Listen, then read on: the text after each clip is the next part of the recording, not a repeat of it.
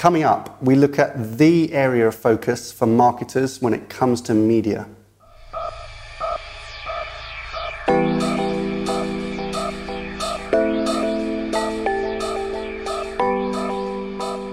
Hello and welcome to IDCOM's Media Snack episode 37.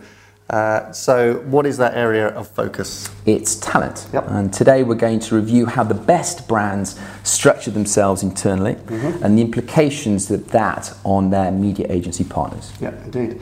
All coming up on today's Media Snack in just the time it takes to eat a sandwich. Okay, so talent, media talent. Yes. Why is that so important? Because it has a massive impact on media performance. Organising, structuring and motivating talent in the right way has a huge effect on the performance of your media investment. Yeah. We see it when we conduct media reviews. Yep. Generally, the differentiator between a successful agency in the final stages and one that perhaps doesn't make it that far is the quality of the talent that they are putting on the business. Yeah. And it has a massive impact. Yeah. And it's something we dug into. We'd spoken before on a Media Snack, I think it's when we were in Cannes, so this is like a month or so ago. We revealed that we'd published our global media talent report, this beautiful thing, which you can access on our website. And that was looking at the capability or the talent within both client organisations and their agencies. That's right, yeah. And so let's just remind ourselves, what were the kind of key headlines, do you think, that the most interesting I think findings from that? I mean, the thing that struck me most significantly was that on the whole, advertisers believe that they have internally the capabilities to fulfill their current marketing needs.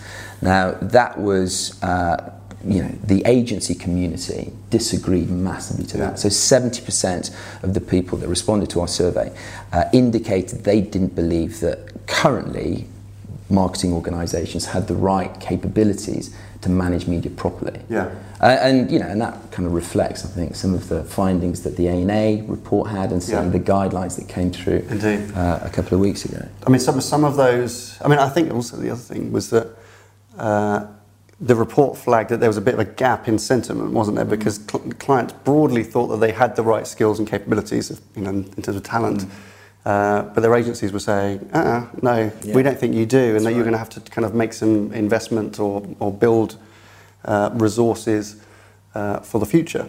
I mean, we talked about last week the A&A guidelines that were published last week, week before. And in that, they make very kind of explicit suggestions on what marketing organisations need to do in terms of media talent. I mean, just to remind ourselves, I mean, one of the big statements was that most advertisers lack the infrastructure, staff, and financial resources to manage some of the challenges around media. That's kind of interesting. So that's a big call out. We found that obviously in our reporting. The A&A obviously in the guidelines also suggested that brands appoint a chief media officer, which we discussed last week. So if you haven't watched last week's episode, have a look at that as well, because we dig into the role of a chief media officer and the role they're going to play. And the other thing that I think related to talent, which came out of the guidelines, which again we entirely agree with, is this idea that you commit to the A&A call it a continuous program of media education. So continuous improvement, which is kind of one of our watchwords, isn't it? It's about taking control back, right? I mean, we've talked about, marketeers bringing control of media governance back in-house. And I think that was the sentiment of the report and something that we are championing as well. And it's reflected in the findings that we've come from our survey as well. So I think that's going to be a key focus. And as we talked about, the best brands do it really well. So the brands that see media truly as a lever for growth have structured themselves in a way that allows them to provide guardianship internally for media whilst allowing their agency partners to do the work in the best way that they possibly can. Right, so we like to talk about how to be the best client, and that's what the advice that we give to our clients, how to be the best media client you can be. So given that, what should be the obsession on talent? What should be the focus on talent if you want to be the best media client? I think it's probably 3 or 4 things that we've found consistent in the best kind of media operations within the advertising community. The first is securing a mandate for media governance. Yep. The second is ensuring that you've got the right resources to manage those capabilities and improve those capabilities on an ongoing basis. Yeah. The best brands, I think, see media strategically internally rather than simply an executional function. Yeah. They are very clear as to what KPIs media will be measured against, both internally, and also they're able to translate those very clearly to their agencies. And perhaps through a structure or a community, they strive for continuous improvement in media delivery, and it becomes an obsession with them. And through that, they generate a competitive advantage. And so I think those generally are the traits that we see most consistently in the brands that we think do it well. And if you're an advertiser, somebody out there is thinking about how they build out their resource, their internal media team, and they want to take a bit more control and oversight of their media spend, they've obviously got to bring in the right individuals with the right levels of knowledge. But I think, in the way that you structure those people, and particularly the way that you incentivize them, because you may well be incentivized by your business KPIs, like some measure of business success. I think that's we often see as a bit of a gap in terms of how media clients are actually incentivized, what their actual KPIs are. A lot of the time, or in many instances, they're related somehow to some kind of auditing, like trading, buying performance, which is important, but it's wrong for that to be the only indicator, because all it does is keeps the whole discussion focused on price and discount rather than value creation. Absolutely, and I think the reason that is the case in many instances is because there isn't clarity on the role that media plays in driving business growth.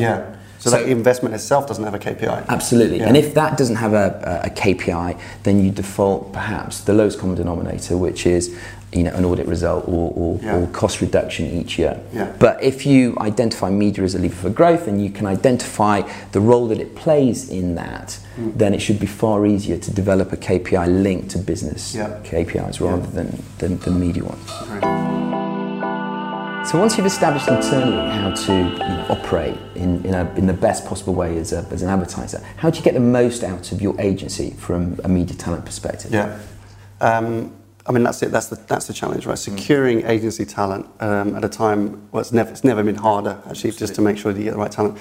But it comes down to being really clear what you want, and if you can describe, as an advertiser, as a client to the agency, if you can describe really clearly the service that you want them to fulfill, which comes back to that having a clear KPI, then you can work collaboratively with that agency for them to put the right talent on your business, ideally structured in the right way. And ideally that should be structured to mirror your own organisation, ideally. But if not, sometimes it's perfectly legitimate perhaps to rely on your agency structure to fill in some gaps for you if you don't have that broad network of media capability. A lot of advertisers actually use that legitimately.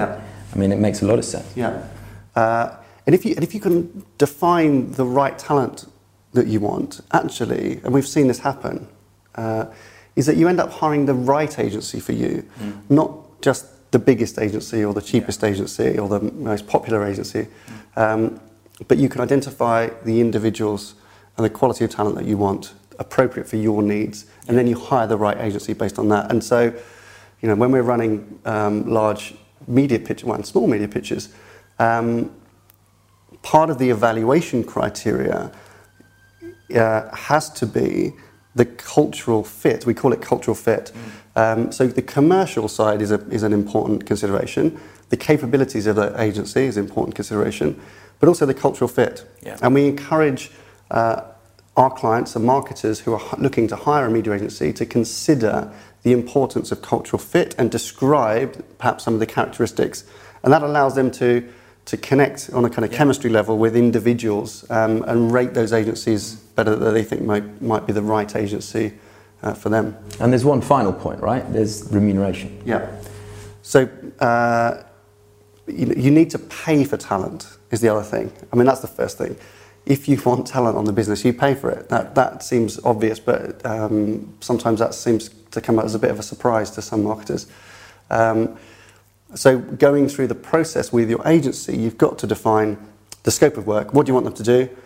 Work with the agency to let them suggest the right talent for the business, and then pay for that talent. Pay for that in a very transparent and fair way, and that's the way to keep talent on your business on a long-term basis. The other thing that you have to do as well is to implement service evaluation. So, if you're a marketer and you're not doing evaluations of your media agency, you need to think seriously about doing that. We recommend doing it at least 6 monthly. Some of our clients do it on a quarterly basis. And ideally that should be 360. So it's really good to actually listen to the agency, because that can help you understand how you can be better and how your talent can be better on a long-term basis. And if I'm a media director, I'd actually want to be internally KPI'd on the performance that the agency is rating on me and my team. I mean, how better way of being in a partnership with your agency than having your own internal KPI linked with the work that you do together? Yeah. And we even had one client who agreed to a forfeit if their own evaluation fell below a certain threshold. They had to throw a party for the agency. So there's interesting ways to do that, but these are all really incentivizing, and they make media more accountable, and that's really what it's all about. Absolutely. So the final thing to mention when it comes to talent, we showed you the report that we've produced, which we'll link to the download on.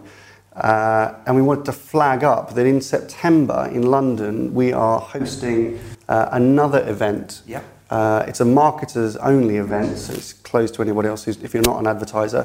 And it is invitation only, but it's a panel discussion around media talent. Yes, it is. We've got a brilliant set of panelists. We've got a very senior marketeer representing the advertiser community. We've got a global head of talent and culture from one of the big agency networks. We've got a very high-profile executive search specialist, and we've got a stakeholder from LinkedIn who are going to be hosting the event. Yeah, so LinkedIn have very kindly agreed to host us. Obviously, talent is right up their street, and they're renowned global experts on talent, so their input on that will be really interesting.